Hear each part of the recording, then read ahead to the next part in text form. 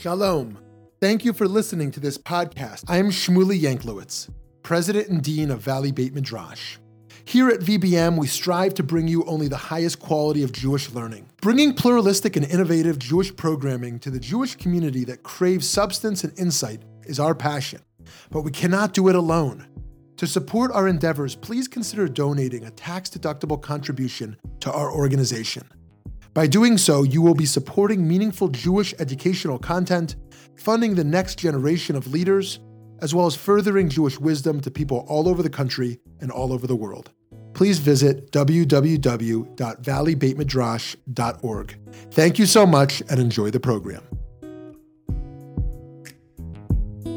Hello, friends. I'm here with Dr. Richard Schwartz, who is the author of Judaism and Vegetarianism, Judaism and Global Survival, among many other books and articles, President Emeritus of Jewish Veg, and President of the Society of Ethical and Religious Vegetarians. He is Professor Emeritus at the College of Staten Island, New York, a father, a grandfather, and Baruch Hashem, now a great-grandfather. He has since 2016 lived with his wife in Israel. We're here to talk today about his new book, Vegan Revolution. Vegan Revolution. We both got it up there. Saving our world, revitalizing Judaism. Dr. Schwartz, if you know, many of you have been vegan since yesterday or since a week ago or 2 years ago, or maybe you're working on it for tomorrow. But Dr. Schwartz has been on the front lines for decades, advocating and teaching and writing, and has influenced so many of us. Dr. Richard Schwartz, thank you for taking time to talk. Oh, it's my pleasure. And thank you for all you've been doing, and best wishes for much continued success. Amen. Amen. So, Dr. Schwartz, why did you write this book? Why did you write this book, Vegan Revolution? Okay, well, one reason is, very unfortunately, the world's heading toward a climate catastrophe, and there's more and more evidence of that, more and more scientific warnings, and we see warnings, wildfires, storms, et cetera, et cetera. And unfortunately, there's no way we're going to avoid that climate catastrophe without a major shift to vegan diet.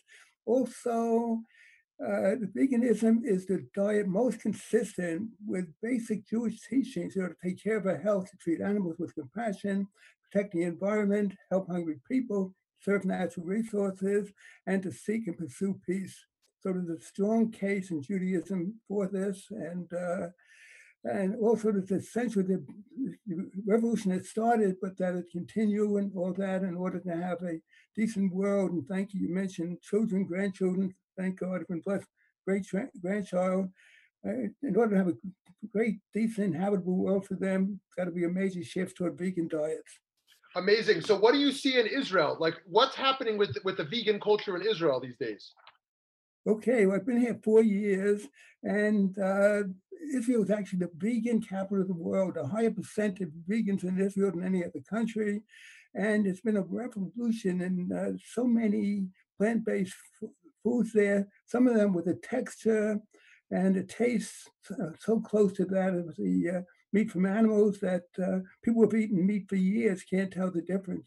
So there's been tremendous progress, and expected to continue, especially, thank God, for the young people who are seeing the very negative effects of animal-based diets and agriculture.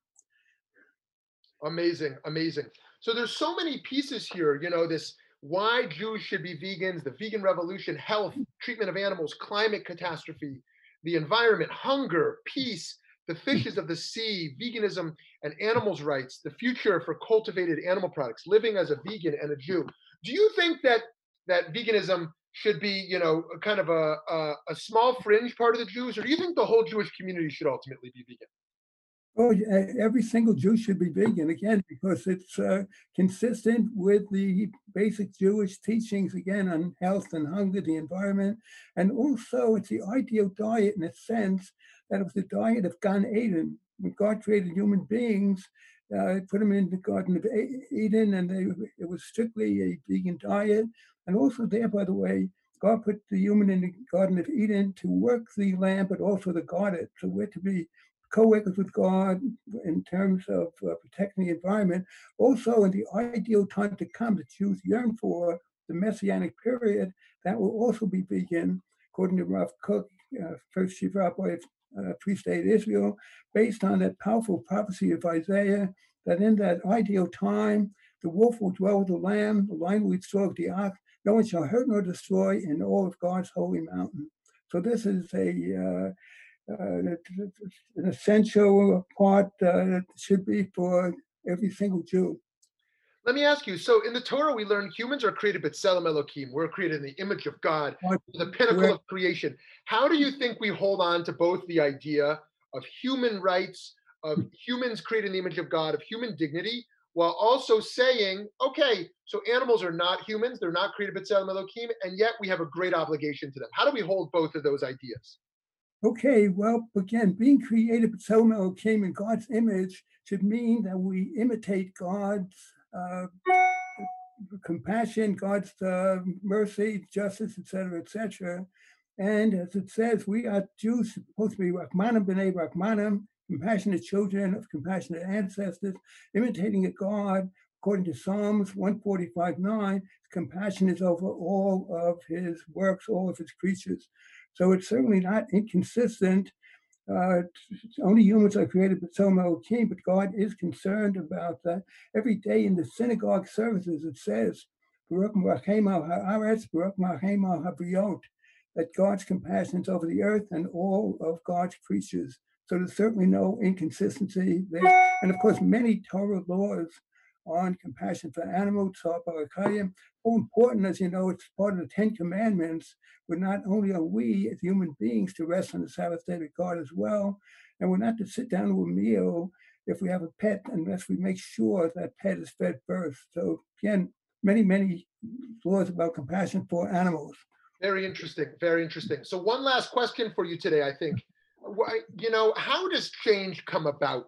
Is change primarily about legislation? Is it about education? Is it a spiritual movement? Is it about corporate products, alternative products? What do you think is the pathway towards the vegan revolution? Well, I think education is the most important thing. I mean, thank God Judaism has these powerful teachings on taking care of our health. I often think, as you know, the 613 mandates mitzvot, commandments, and only one of them has the word ma'od, very nishmatem ma'od v'nafsho techem.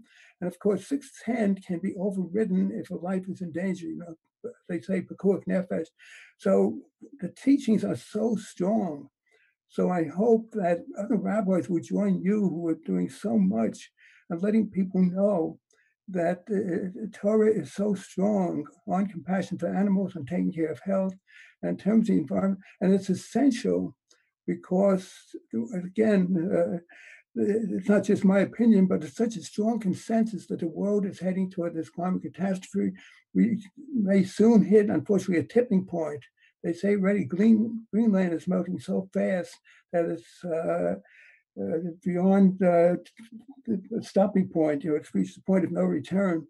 So I hope you'll continue and you inspire many more rabbis and many other Jews to get involved, because this is the biggest moral, political, economic, spiritual quest for today.